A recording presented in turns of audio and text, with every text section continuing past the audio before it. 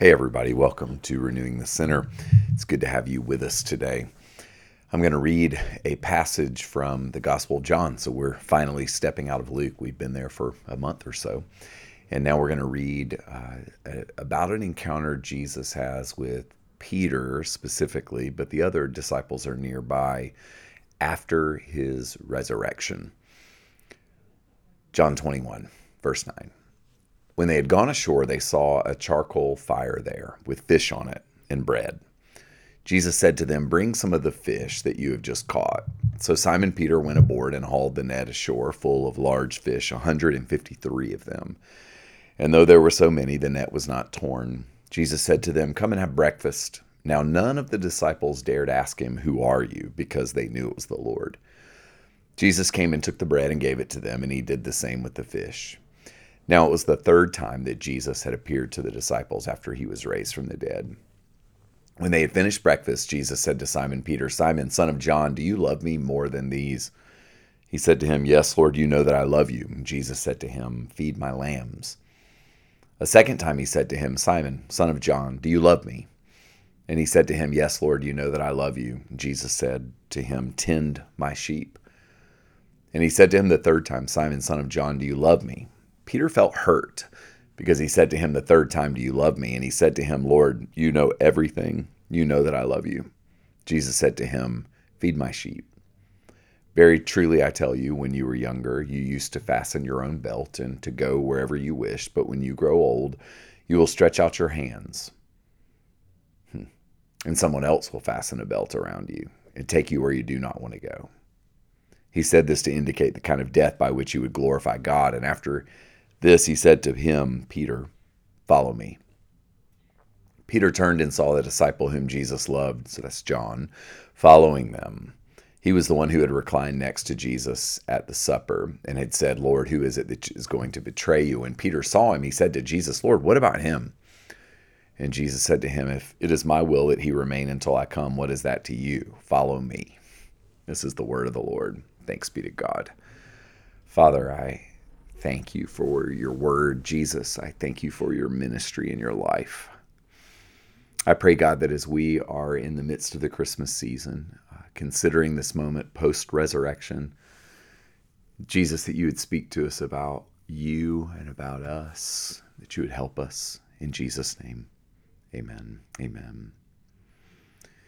So right before this encounter, Peter declares to his friends, to the rest of the disciples, he says, "I'm going fishing." And this declaration sets the stage for the disciples to be in the boat fishing. And these words, "I'm going fishing," could mean anything. Maybe Peter was hungry. Maybe he was thinking about returning to his old job. There's a fair amount of speculation there that the disciples were so disoriented. They were like, "Man, I guess we should just go back to what we know best." And for Peter, that was fishing. Maybe he just wanted to do something he was good at after failing Jesus so miserably. I actually think that's probably what was happening. I can't prove it, but I think Peter was probably wanting to get back into his competency. He had felt so disoriented. He had felt like a failure. He had denied Jesus 3 times. Now Jesus has died. Resurrection has happened. They don't understand what's happening, though. It's a really, really confusing time. And I think Peter just wanted to do something he was good at. And a lot of us feel that way when we're disoriented. You know, it's like you feel like a failure and then you think, what am I good at? And for Peter, that was fishing. So he gets out in that boat and he goes fishing, trying to be competent. And in such a twist of irony, right? If Peter's fishing in an effort to feel better, to feel competent, this fishing trip is not getting the job done. We're told right before the verses I read that they fish all night and they catch zero, not one thing. And then a stranger on the shoreline tells them to change their strategy, which is really weird. Now, we know now that that stranger is Jesus. They do not know this. And imagine you are good at something and somebody that you do not know stands far off and says, "Hey, why don't you try it another way?" Well, for whatever reason, they do listen to this stranger on the shore, Jesus turns out to be, and they catch a ton of fish. I think we're told like 150 something. At that point, when they catch the fish, John, the disciple Jesus loves, so the guy writing this story in John 21, he recognizes Jesus. He says, "Oh my gosh, that's Jesus." And I just find it so interesting that they don't recognize Jesus until he engages them in a way that is full of provision, full of care. And so they're struggling to get their heads around what's going on. But while they are working on it, Peter, in classic Peter fashion, just jumps into the water and begins to swim to the shoreline. And I love this. I mean, here at Renewing the Center, we've been thinking a lot together about what it is about Jesus that causes people to move toward him. Well, here we have Peter, who had just massively failed Jesus. I mean, he had betrayed him, called down curses on himself, and yet when he hears John say, "It's the Lord," his first instinct is to dive into the water and move toward Jesus.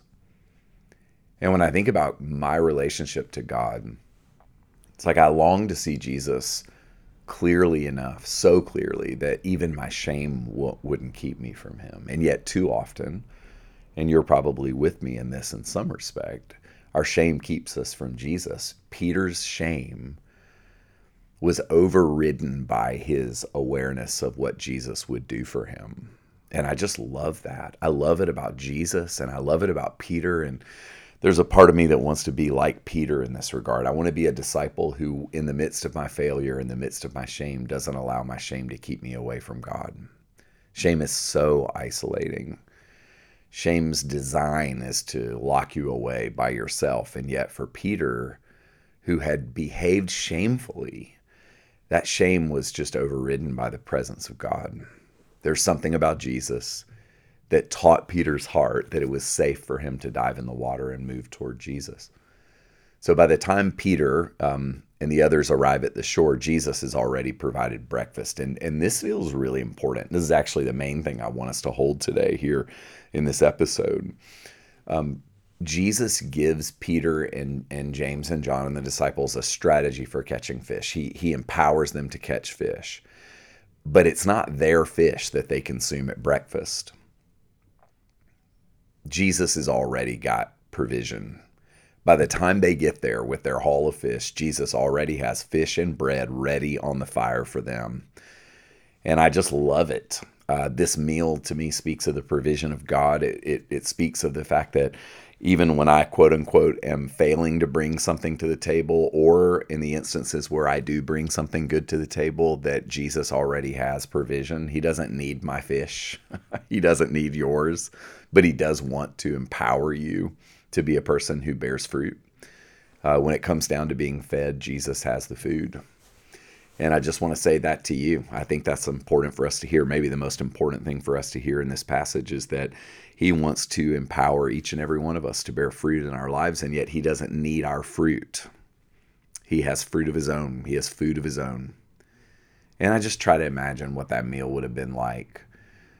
Jesus had already gone ahead. And when I live my own life, so often I live as if it's all down to me. That's what got me in so much trouble a couple of years ago, was living under this illusion that I was ultimately responsible for making everything happen.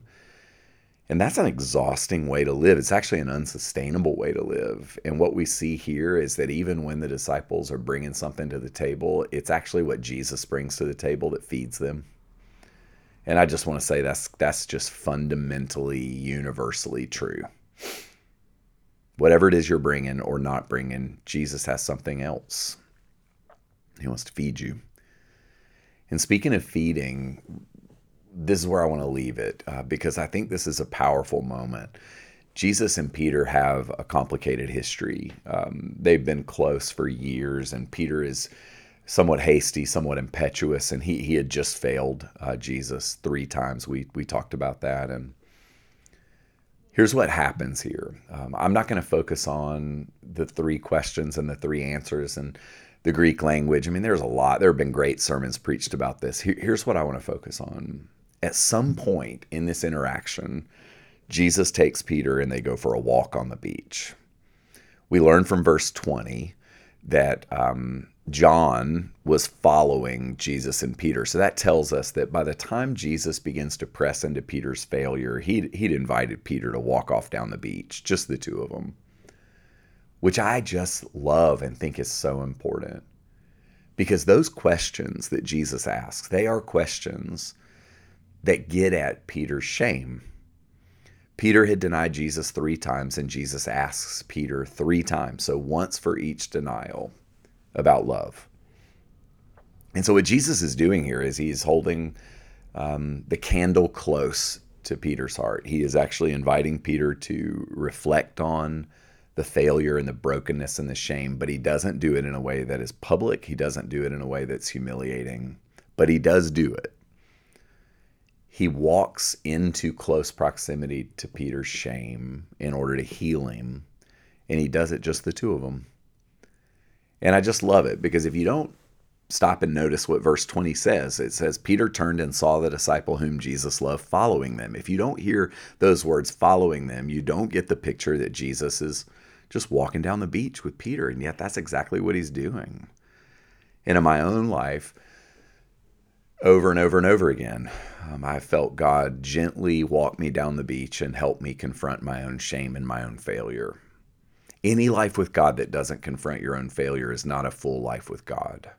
And yet Jesus doesn't do it sitting around the fire in front of all the disciples. He takes him down the beach. And I'm imagining for Peter that would have been a very uncomfortable conversation, but not humiliating.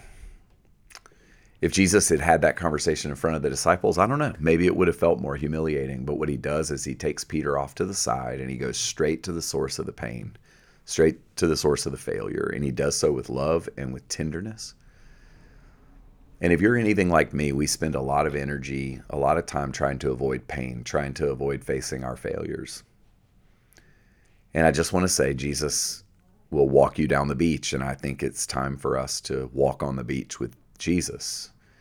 As we approach a new year, which is full of opportunity for new beginnings, I believe that there's an invitation for us to do a bit of an audit, a looking back, a bit of a reflection point on the highs and the lows of the last year. And part of that reflection should involve the places where we know we've fallen short, where we failed in relationship to people, failed in relationship to God.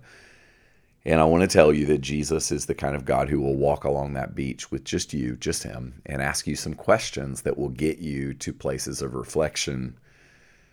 And when he does so always, always, always with a heart to heal us, a heart to restore us, a heart to put us back in the game. Because that's exactly what happens to Peter. Peter goes from ashamed and disqualified to re-engaged, to reinvigorated. I mean, so much so that at Pentecost, which happens just a few days or so, weeks after this, Peter gets up and preaches the best sermon ever preached, the Pentecost sermon, where thousands of people come to know Jesus, come to trust in the resurrected Jesus. But first, before he could do that, he had to face his own failure, his own brokenness, his own shame. God wants to help you and me do the same thing, because his heart is to heal. God bless you.